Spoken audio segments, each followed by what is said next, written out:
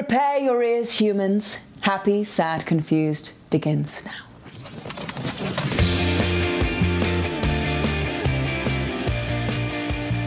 Today on Happy, Sad, Confused, Eddie Redmayne reteams with Felicity Jone for the Aeronauts.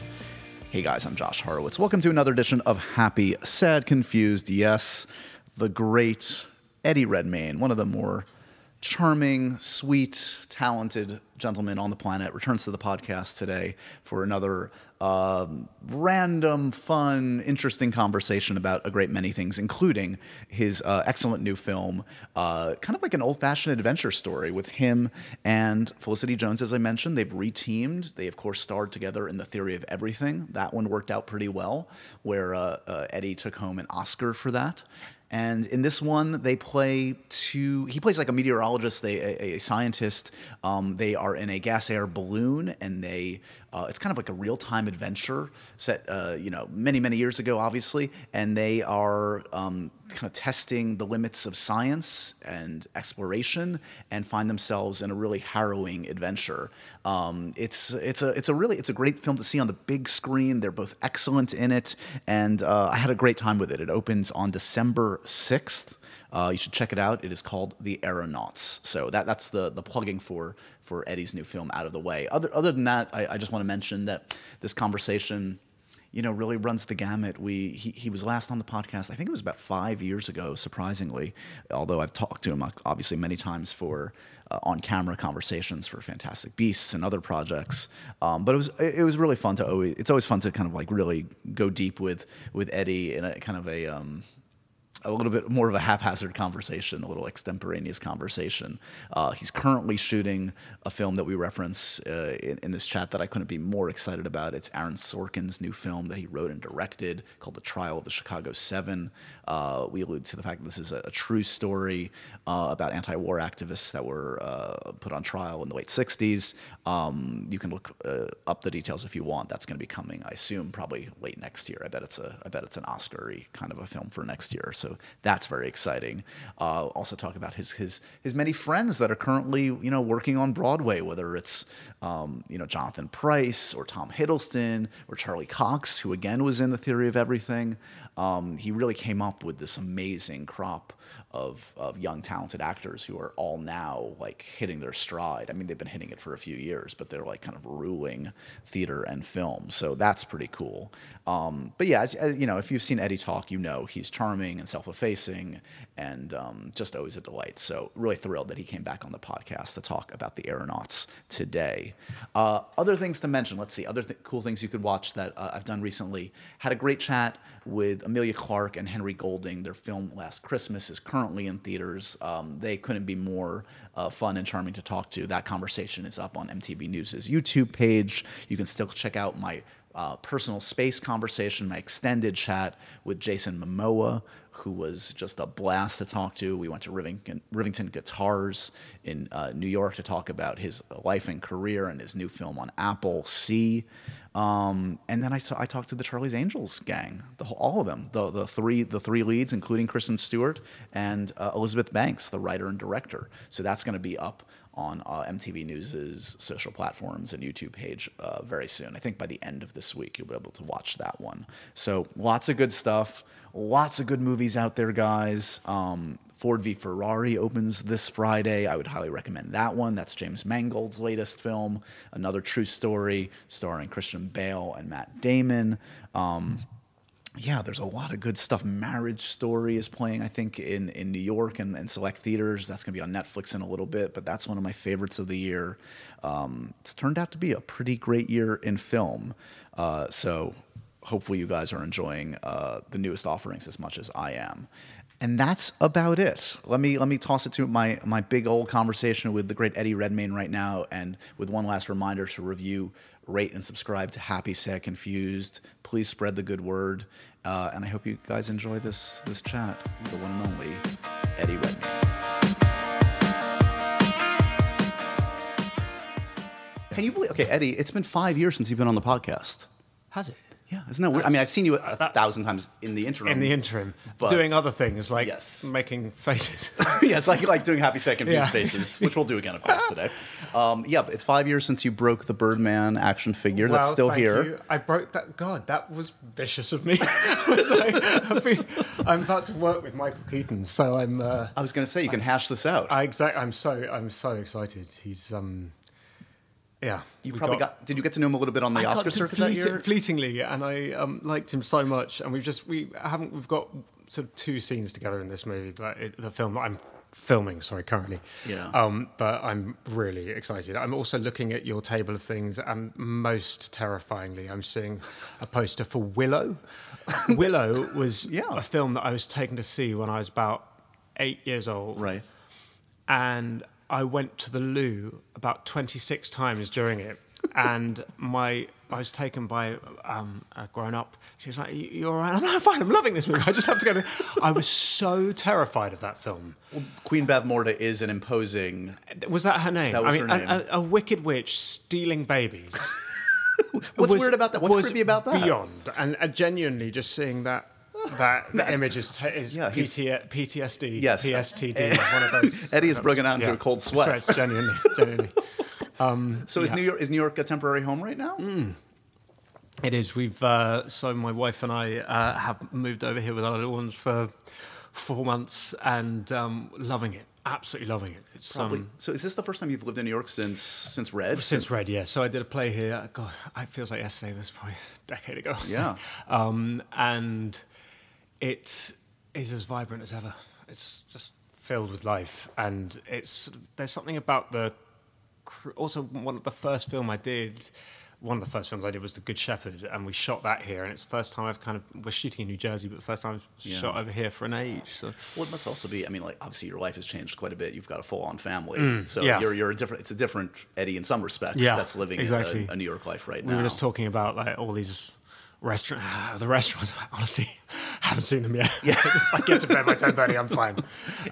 It also strikes me, I was looking around, I see a fair amount of theater here. I feel like everybody you've ever worked with is currently on stage here right now. This is quite true. Yeah, which is probably a sign saying that I should go do a play. We'd love to see. Yeah. So Tom Hiddleston and Charlie Cox doing Betrayal, which I saw in London, was fantastic. Yeah. And Jonathan Pryce is here on stage. Yeah, that's amazing. Aaron's doing a Moulin Rouge, right? Aaron Tveit is doing Moulin Rouge. Have you seen that? Yes. Is it extraordinary? It's spectacular, as you would expect. I can't. Clearly the tickets cost $9,000 and are impossible to get, but I'm going to have to pull as many aggressive strings That's the hardest ticket in town right now. I had to pull a lot of strings to get into that one. That's my wife's Aaron favorite Sorkin's, movie. I haven't seen that yet, Kill a Mockingbird. Kill a Mockingbird. So I've got plenty of theatre to... And then this amazing play, which was on in London, called The Inheritance, which is just opening here, that, again, I didn't see in London, so I'm hoping to catch here. I'll add that to the list. So is theatre... again, you've got a lot going on at home. Is theatre something realistic at this point to get back to? Always realistic. But for me, I suppose there's a certain sense with British actors that there's this canon of parts that you're meant to sort of play. A lot of them are Shakespeare and classics. And when I started doing theatre, my first play in London was an Edward Albee play called The Goat, and then I did John Logan's play Red and a Christopher Shin play called Now Late. They were all new plays, and I loved having the writer in the room and getting to create characters sort of for the first time. Yeah. And so the last play I did, which was an age ago, was Richard II, and so since then I've been sort of craving to do a new play, and finding what that has been it's a little challenge. You were kind of spoiled. The ones you rattled off there. You're absolutely right. I've been so spoiled, and I've had this weird thing in theatre. Films. I've done lots of sort of films that are hit or miss. Right. But theatre, the difference with theatre is my way of choosing theatre is I always go, okay, worst case scenario. Right. You and the director don't get on. Right. The rehearsal process is a nightmare. The reviews are horrendous. No one comes and sees it. Is there enough in the part and the play to still give you kind of sustenance continuously for months on end when you're playing to empty theatre? And so weirdly, that's quite kind of an easy decision to make. Yeah. Whereas with film, there is an alchemy, which I've never quite understood. You know, Right. there are scripts that I thought were brilliant, Yes. that end up being bad films.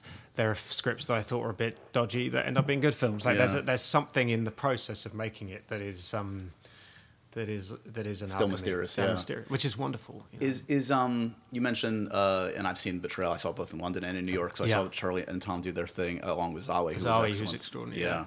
So I know you knew Tom in school. Yeah. Charlie just on the circuit, Charlie, I met, but I'll tell you how I met him. I met him when I was it was at the opening of The Goat, this Edward Albee play in London at the Almeida Theatre, and Charlie had just finished doing Merchant of Venice with Al Pacino, and he came to see the play, and we met and clicked and became fast friends, and then when he did Theory of Everything, it was kind of the most.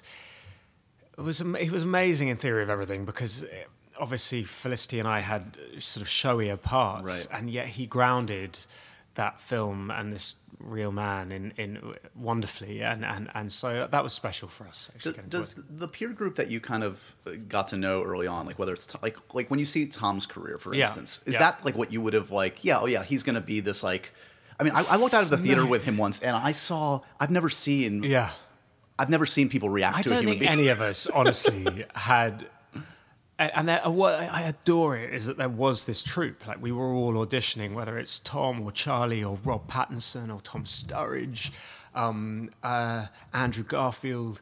For years we were scrappy, hungry young actors. We were just going up for tiny parts and tiny things, and we'd be like looking slightly kind of disheveled, wandering around Soho in London, where all these audition rooms were in the basements of these, underneath the edit suites, and we'd go for these auditions, and you'd end up having catastrophic auditions and going to the pub and kind of laughing about it afterwards. And it felt. We look back on it with great romance. Yeah. It was probably horrendous at the time, but what was lovely was that you were. What's been amazing is from that group, we've all won some and lost some, and so that and of course there's competition and there's and over the years, but the wonderful thing is because everyone has sort of had an element of success. By now, it's like everybody has gotten their due and figured out their path. Exactly, but also, I feel like the wonderful thing about acting is you get to work with older actors from the word go. Yeah. And you see and you hear from them in kind of mentor-ish places that obviously careers in our world they oscillate. They never start in one place and end up continuously being fantastic. Right. They're ebbs and flows, but the lovely thing about working with elder actors is that they're still doing it and they're still passionate about it, and that you can have moments that hit at different times and parts that suddenly appear, and then you can have periods when it's. So I feel like we all have a reassurance in that. Yeah, well, you mentioned someone like Jonathan Pryce, who's somebody that like when I was a kid, I loved. He was in Brazil and it was amazing, and there have been probably 5-year patches where I haven't seen Jonathan Pryce in a film. Yeah. And he's probably been working steadily, but for whatever reason, right now he's got The Two Popes and he's on Broadway, and it's he was in The Wife last year. Exactly. Well, so Jonathan firstly gave me, so he basically put me in this play, The Goat, this Albee play when I started, and really was a mentor, and I adore him and his wife Kate Fahey was also in that play, and simply, I learned so much from him, and continuously go and watch him on stage and do brilliant things, on screen. But getting to then that extraordinary thing when a part hits the right person at whatever point in your career you are, and seeing Two Popes, which is a masterclass from both him and Anthony Hopkins, was just. I find it really emotional. I was really moved by it because all Jonathan's work has always been exceptional, but for me, this was sort of other level. Yeah. No, I will say, I mean, when you were talking about your kind of your friend group, it's funny because in a different way, obviously, I talked to you guys too over the last 10 years. You're like our therapist. Well, no, but it's honestly, it's funny to me because I do feel this weird, I'm rooting for all you guys, and I have this connection. It's I knew you before Fantastic Beasts happened, and I knew Rob way before. I saw Rob at a party this weekend, and I'm like, you're Batman. What the fuck? How has this happened? Yeah. And it's great to sort of just even be to watch the ride, even from. But from also, a little bit from what's so weird is when you've been in it long enough, like our relationship with you, for example, it's this sort of we meet in these odd environments, and you're a kind person, and you and you are no, but you have a warmth to you that it is a sort of. It's lovely but that's what the industry is that you realize when you start out, you feel like it's going to end with the next job. Right. And the wonderful thing when you've been doing it long enough that whether it's journalists or actors or people, that there's it's a familiarity. Of people, human beings. And you're not a one-person band, Yeah. basically, which to begin with it feels like. It's good. So we should mention, you mentioned Felicity, who obviously you've reteamed on for this new one, the Aeronauts. So when did you first meet Felicity? We contest this. No, I feel like we met at a party of a playwright called Polly Stenham, who was actually a kind of almost a sort of ringleader in some ways not a ringleader, but she housed a lot of these young reprobate actors when we were all starting out. She's a wonderful playwright, screenwriter.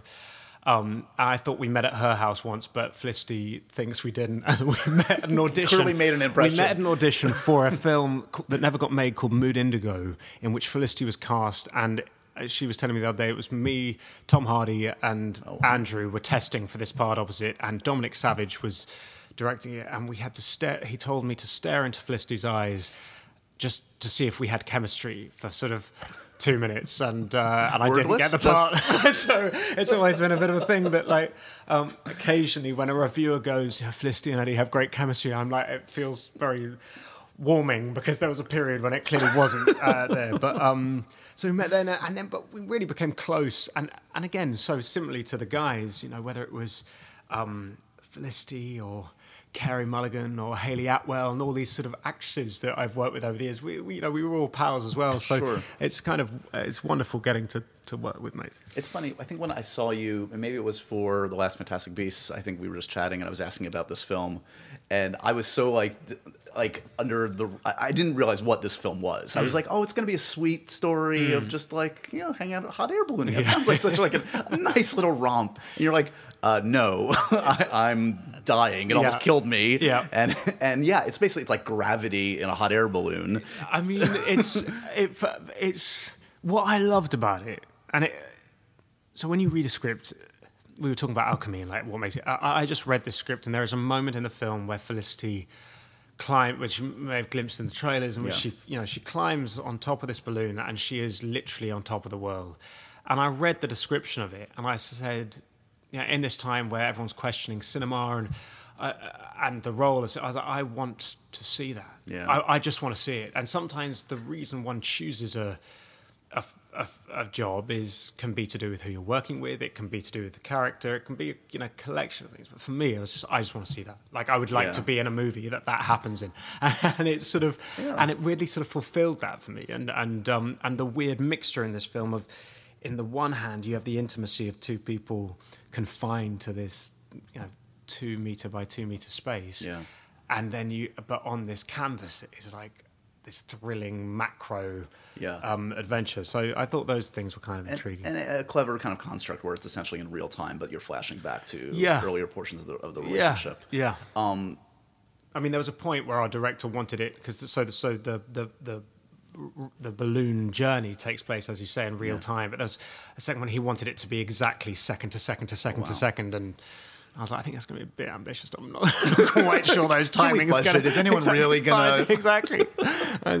This must be like Al Roker's favorite movie. You're celebrating meteorology. Yeah, this is it. There you go. This is finally the movie he's been waiting for all his life. It's like someone was describing it as like the most British film ever. It's like two people in a balloon in tweed talking about the weather. I promise you it's not that movie. It's much more than that. Yeah, what... Yeah, so did you... I've never hot air ballooned. Yeah. So, okay, I'm gonna call you on this. So it's actually gas air balloons. Okay, and there is a difference because... So basically, gas air balloons are literally a balloon filled with hydrogen and helium with ropes attached to it, attaching it to a basket. Whereas hot air balloons, you can turn up the heat, which judges how high it's going. And so the only way that you can let a gas air balloon down is by letting the gas out, pulling on a rope that lets the gas out. Got it. And it means that the only way that you can keep going higher is by letting sandbags out, losing ballast.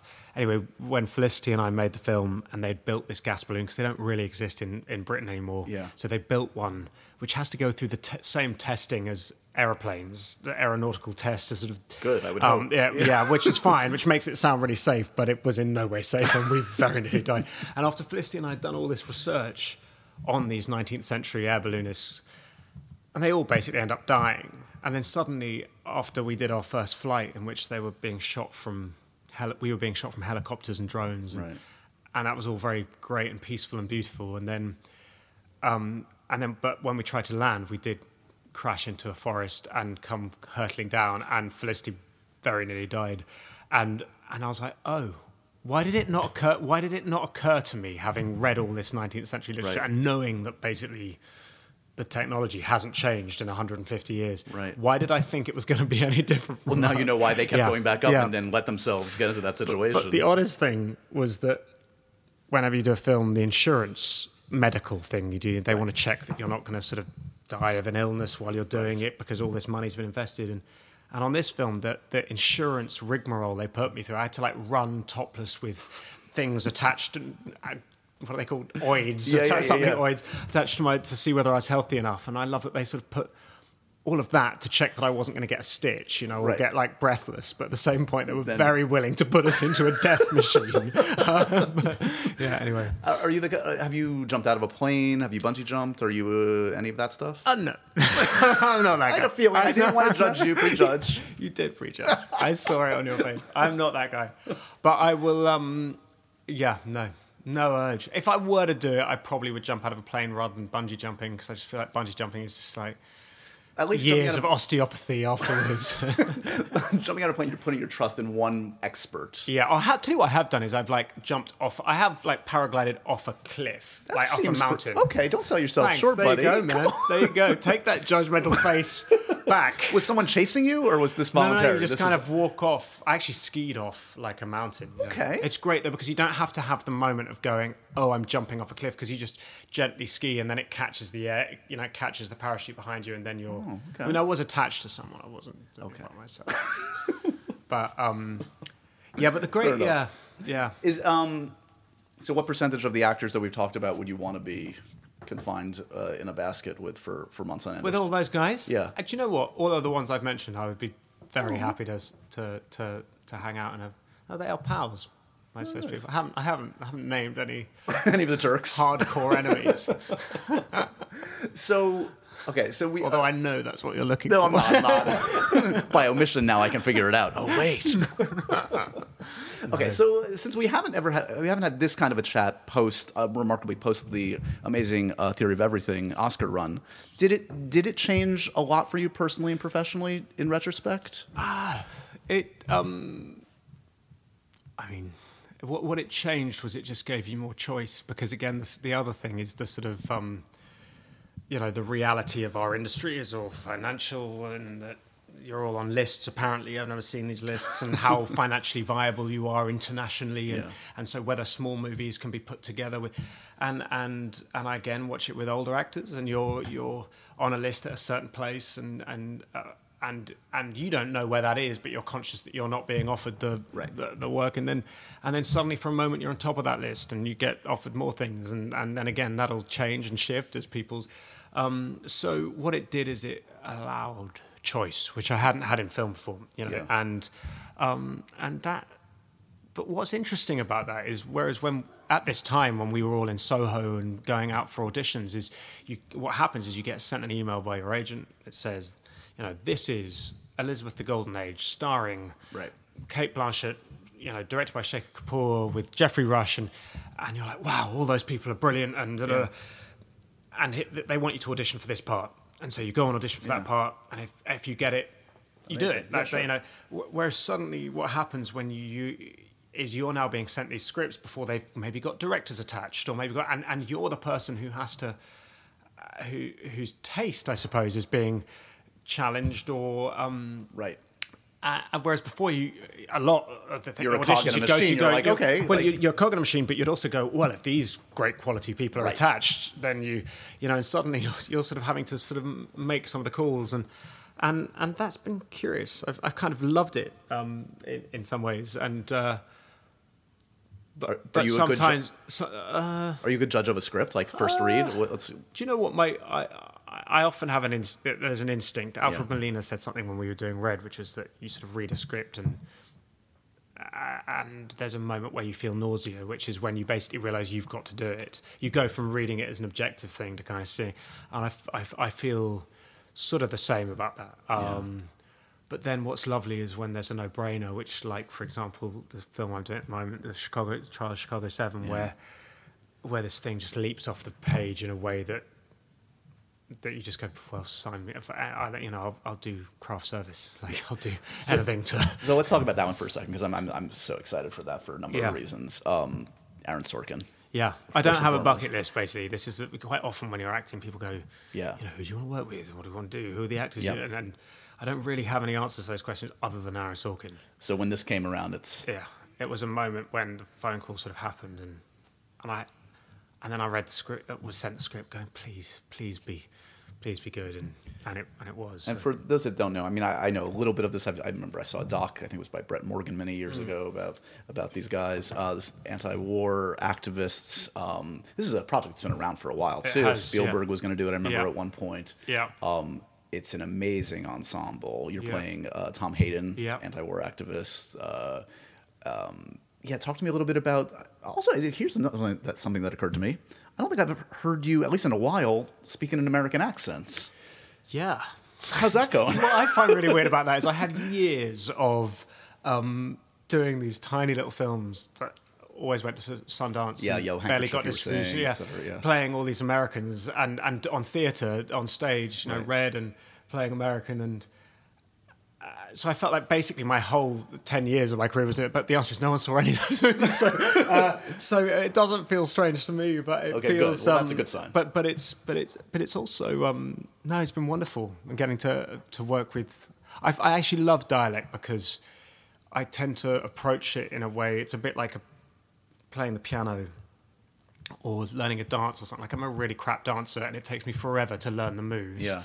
But once I've really got them embedded in me, I can kind of sell it. And so what I love, when as an actor, you're always trying to work out what your route through a character is, what the process is, and what's lovely when you're doing a specific accent is you start in a really technical level. Right. Months beforehand is how I like to do it. And then by the time you're playing, it's so embedded that it frees you in a weird way.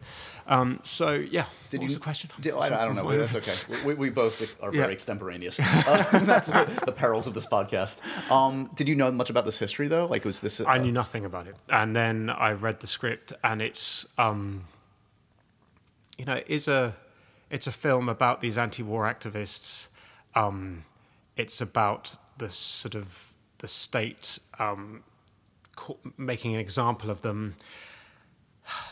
I've got to find a way to talk about the film. It's a courtroom thriller, but it is the most scintillating writing that I've read in an age, and it has this thrilling kind of urgency to it, and it's a proper ensemble, and that's what I suppose was something that I hadn't realised that whether it's Theory of Everything or The Danish Girl or Aeronauts, a Fantastic Beasts is much more of an ensemble, but to get to work with this array of actors, and I knew that because of the quality of the writing that Aaron would attract wonderful writers, but the film's not. Since I was attached to it, it fell apart a couple of times, and it's that's been quite emotional because we were sort of all ready really to go. Invested in it, yeah. You're quite invested in it. But you've got Sacha Baron Cohen and Joseph Gordon-Levitt and Mark Rylance, Joe Gordon-Levitt, so and lovely actor Alex Sharp, and John Carroll Lynch and Michael Keaton. I mean, it's really filled to the brim. And like Mark Rylance literally gave me my first ever job playing Viola in Twelfth Night, opposite him playing Olivia, almost 20 years ago. And that was that got me an agent and a career. And amazing. And so and because a lot of it is courtroom, and Frank Langella is in it as well, getting to watch Frank Langella and Mark Rylance. Masterclass. It genuinely is. Like we just sit there kind of.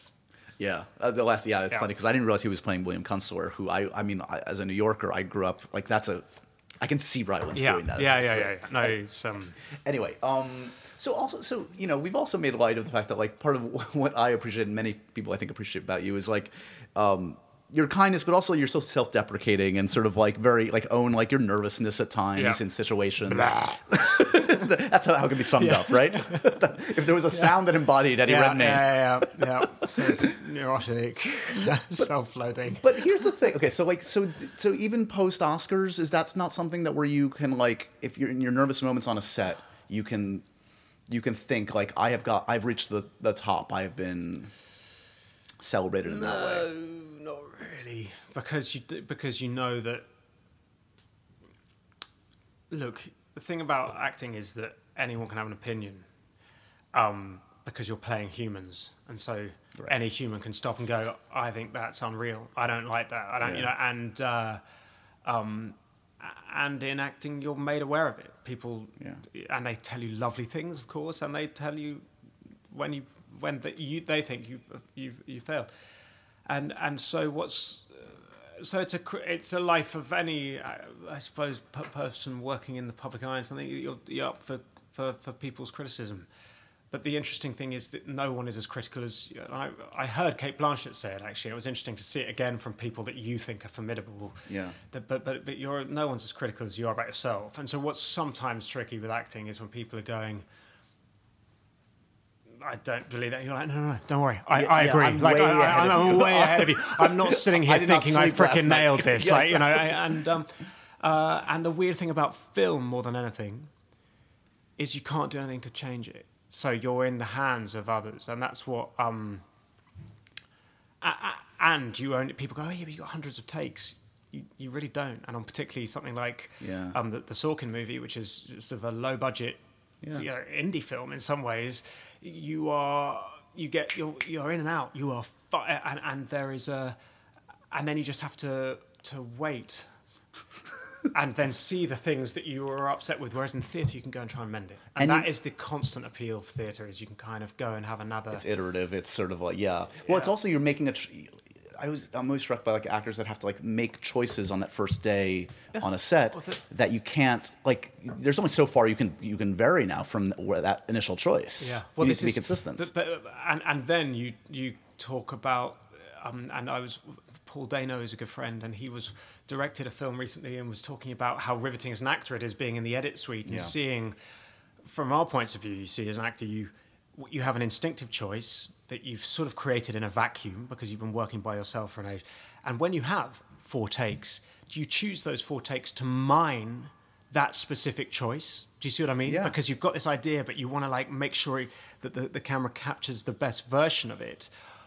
Or you... Just let it go. Or do you totally let go and get 4 completely different variations and hopefully consistently listening to what the other actors are giving you back? But and it was interesting hearing his take on that, having stepped from behind the camera. So what does he as a director want? Does he want? Yeah, well, he says. Well, I think it's more complicated than one or the other, but it's riveting to find the. And I think that the more I sort of, I find that.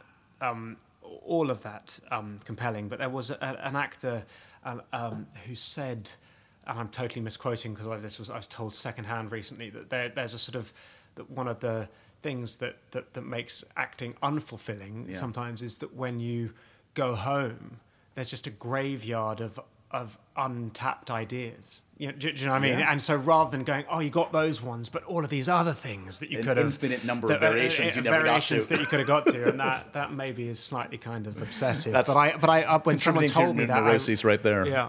Although I was talking to Mark Rylance about it the other day, and he described it as and he's such a sort of beautiful optimist.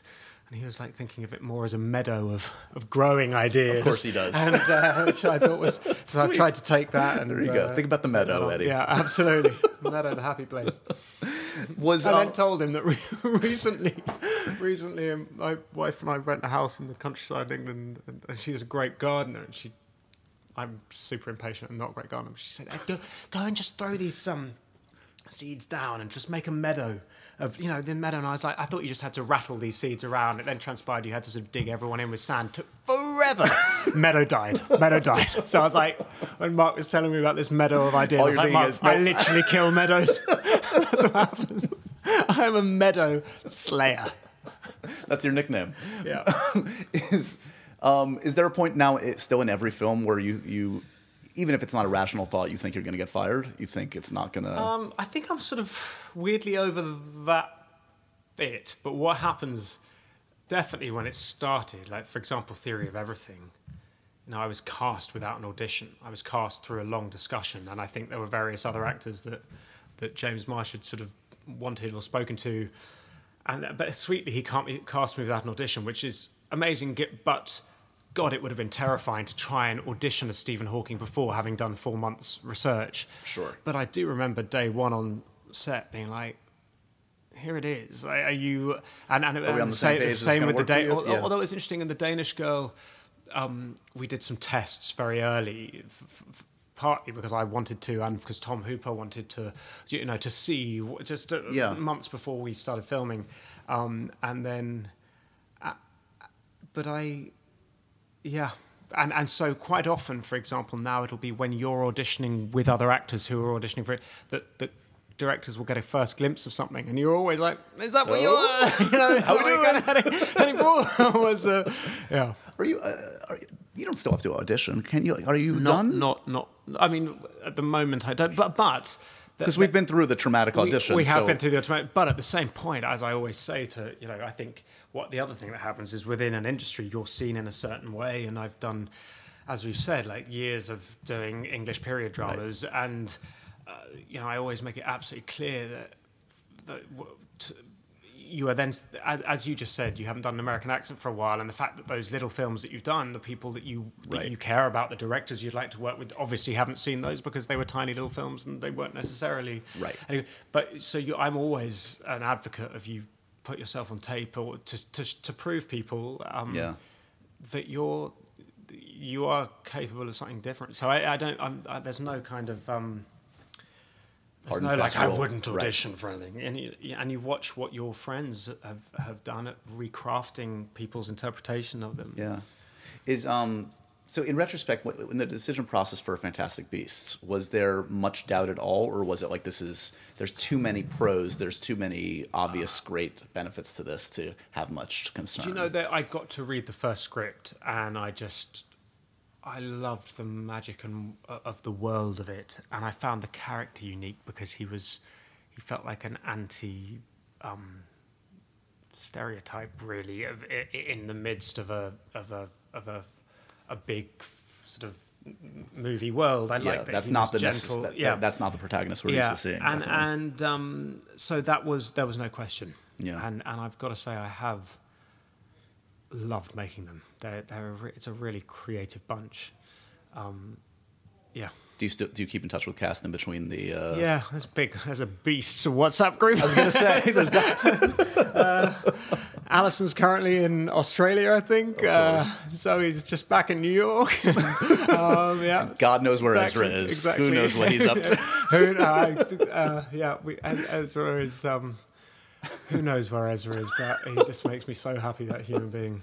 All of them do. I've got to say, it's like a great. It's a really. I always love seeing all of you guys together. I mean, except for the fact that when we came and did your thing, it's just like sort of wrangling. No, I love madness. it. Yeah. Ezra sent me a video. I feel like Dad occasionally. I'm like, hey, listen to Josh. I will just say I've gotten some choice videos sent from by Ezra to me randomly. Amazing. From the streets of random streets around the world, and I'm like, what are you doing? I'm amazing. He's amazing. You've got to cut them all together into some sort of. Yeah, I know. So it sounds like the third one is moving forward. Steve Kloves is now helping to write it. Yep, this is exactly what I've heard. So we're on the same page. We're on the same page. I mean, I really don't know. Yeah. I don't know any more than that, other than it's got to be exceptional. It's got to be it's got to be something wonderful, because it's such an astonishing world, and it's a world that I loved in the Potter films swimming in, and there is a fan base. God, that sounds well. There are just people that love that world and have expectations for it, and we need to hit those. So I'm excited to go into it with everyone having, firing on all cylinders and wanting to make it the best it possibly can be. Are you sensitive at all, or do you watch sort of the reception of it? It's so funny because the second film I think made literally $650 million. Yeah. And there's also some perceptions that it wasn't as great as the first one, and some people for whatever reason. I'm for better or worse. hear all of that. And the reason when people say, "Do you read criticism?" I'm like, I do, because it sort of galvanizes you, and that's why. I mean, I was totally open-eared to all of that, and I think that everyone was, because J.K. Rowling has created something that is so. It is this weird thing where worlds reach a status where they're almost owned by the. I know exactly fans, where you're going with this. Yes, they feel like they are. Yeah, partners and in it. rightly, and as a fan of her world, so it's this complicated thing where it's, of course, still her baby and her imagination, Right. but the expectations are high, and so I think, we're all going to go in with our all guns blazing. I just hope all ones. Oh, Christ. I just hope you guys. So supposedly it's set at least partially in Rio. Yeah. Just let you guys go to Rio at least. I mean, if you're gonna have a film in Rio, Eddie should get to go to Rio. Freaking tell me about it. Tell me about it. Let's have Newt in his Speedos walking down Copacabana. Okay, that's not where I was going. I don't need that. The pallid, pale, Redmayne / Commander Skin. Like, there's your opening scene down Copacabana at the Copa with, like, I don't know. I like it. Do you reckon? Yeah. I mean, to be honest, Josh, if what you're saying is, can you actually go and shoot on the locations? Can I just make it absolutely clear that I have fought hard to go to every. I sort of write emails relatively consistently to one of our producers, going, so. Are you just on a scout in this country, looking at what right. so that you can rebuild it in these? Because Although it's already quite there. excited. What I am quite excited is if we are shooting, which we are shooting, I think quite a lot in Leavesden. Yes, they are. Rob and Zoe and Paul are all shooting Batman in Leavesden. That's a nice benefit. Which I am, busy pitching for although I think that's been cast as well now. I was like, basically, I could come dressed as Newt Scamander. I could be the butler. Andy Serkis's Alfred. You missed out on seriously, that one too. Or like Alfred's pal. Wait, Harvey Dent. Do you know about Harvey Dent? Two-Face? Yes. Apparently they're still looking for that. Oh, are they? Okay. There's desperation and there's desperation. I'm like, Warner Brothers are making it. They know me. They do know you. If I was crossing their mind, they would have.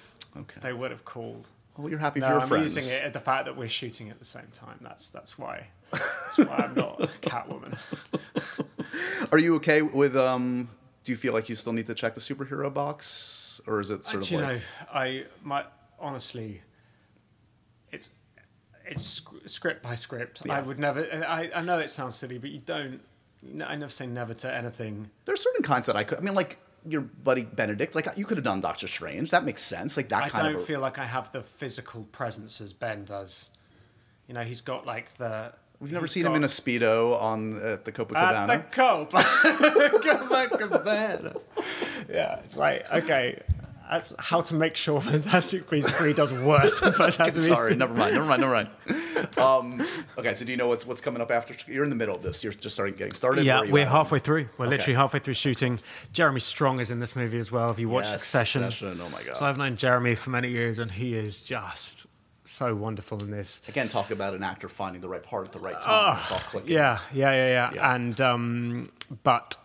so we're right. Yeah, he was pointing out that we're literally halfway through. Yeah. But I've still got my Michael Keaton. Did I actually break the Birdman wings? I don't think I did. It wasn't like you cracked it in half over your knee, but you picked it up. It was probably already a precarious construction. Okay, well, that wasn't on purpose. I thought I just hurt the.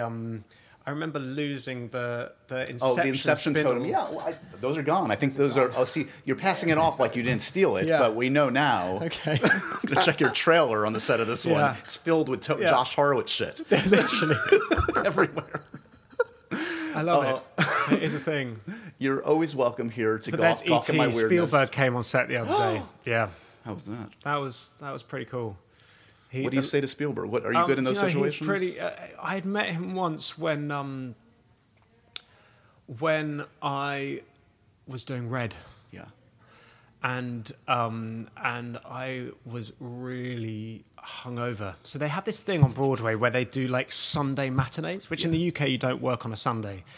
And it was the first week, and I had done the first week, and I'd sort of forgotten there was a Sunday show, so I got to Saturday where you have 2 shows, and I'd gone out, and it had been press week, and I'd gone out and got really, really obliterated, and then turned up the next day. It's really one of the only times that I've ever been slightly out of it on stage, and there were only 2 of us on stage, so I felt like I was floating the whole way through the play. And then at the end, as I was coming down past Alfred Molina's dressing room, he's like, "Ed, you've got to come and meet my friend Stephen." My legs sort of buckled with shame. So I did. I haven't. That was about, again, 10 years ago. And I hope you didn't apologize again when you saw him the other day. Like, I mean, I was on the verge of it. I think I just sort of skulked into a back room. Yeah. He's clocked me. He knows. No, he's but amazing. Yeah. No, I'm excited to see West Side Story. I mean, who's not? He was saying that he had an amazing time doing that. I'm glad you're enjoying your time in New York. Yeah. Your time with Mr. Aaron Sorkin. Yeah, I could just talk here for hours. People have probably checked out this podcast about No, not at all. You're ago. always welcome here. It's not going to be 5 more years before you're back on the podcast. And as you can see, there's plenty in the office to stare at if you get bored. Yeah, but so just, I don't know, has this office been photographed?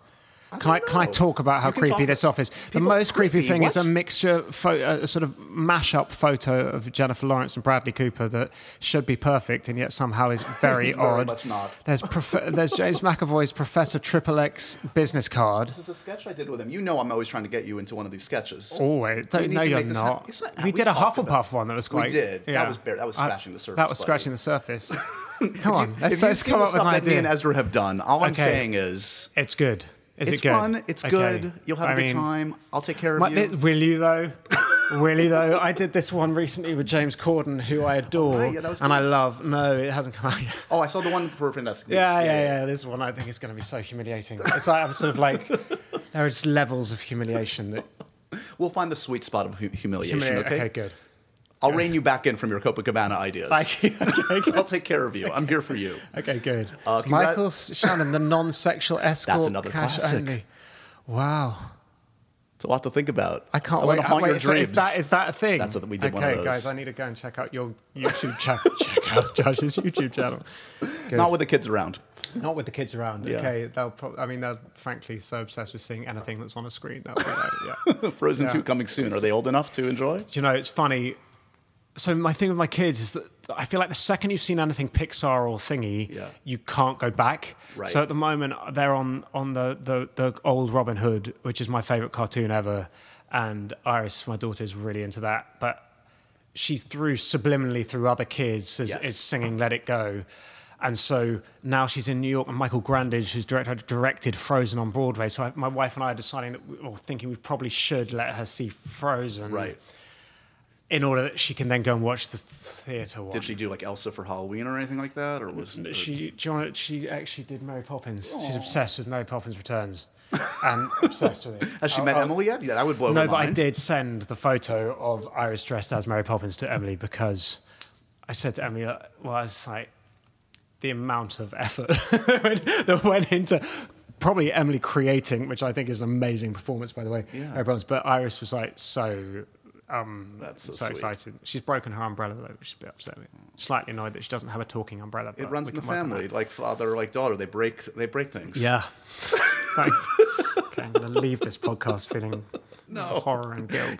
To be fair, you came in feeling that way. Okay, good. Yeah, it's all good. So this isn't a good therapy session. No, don't come no to progress. Therapy. Just stasis. Stasis. No progress. That's right.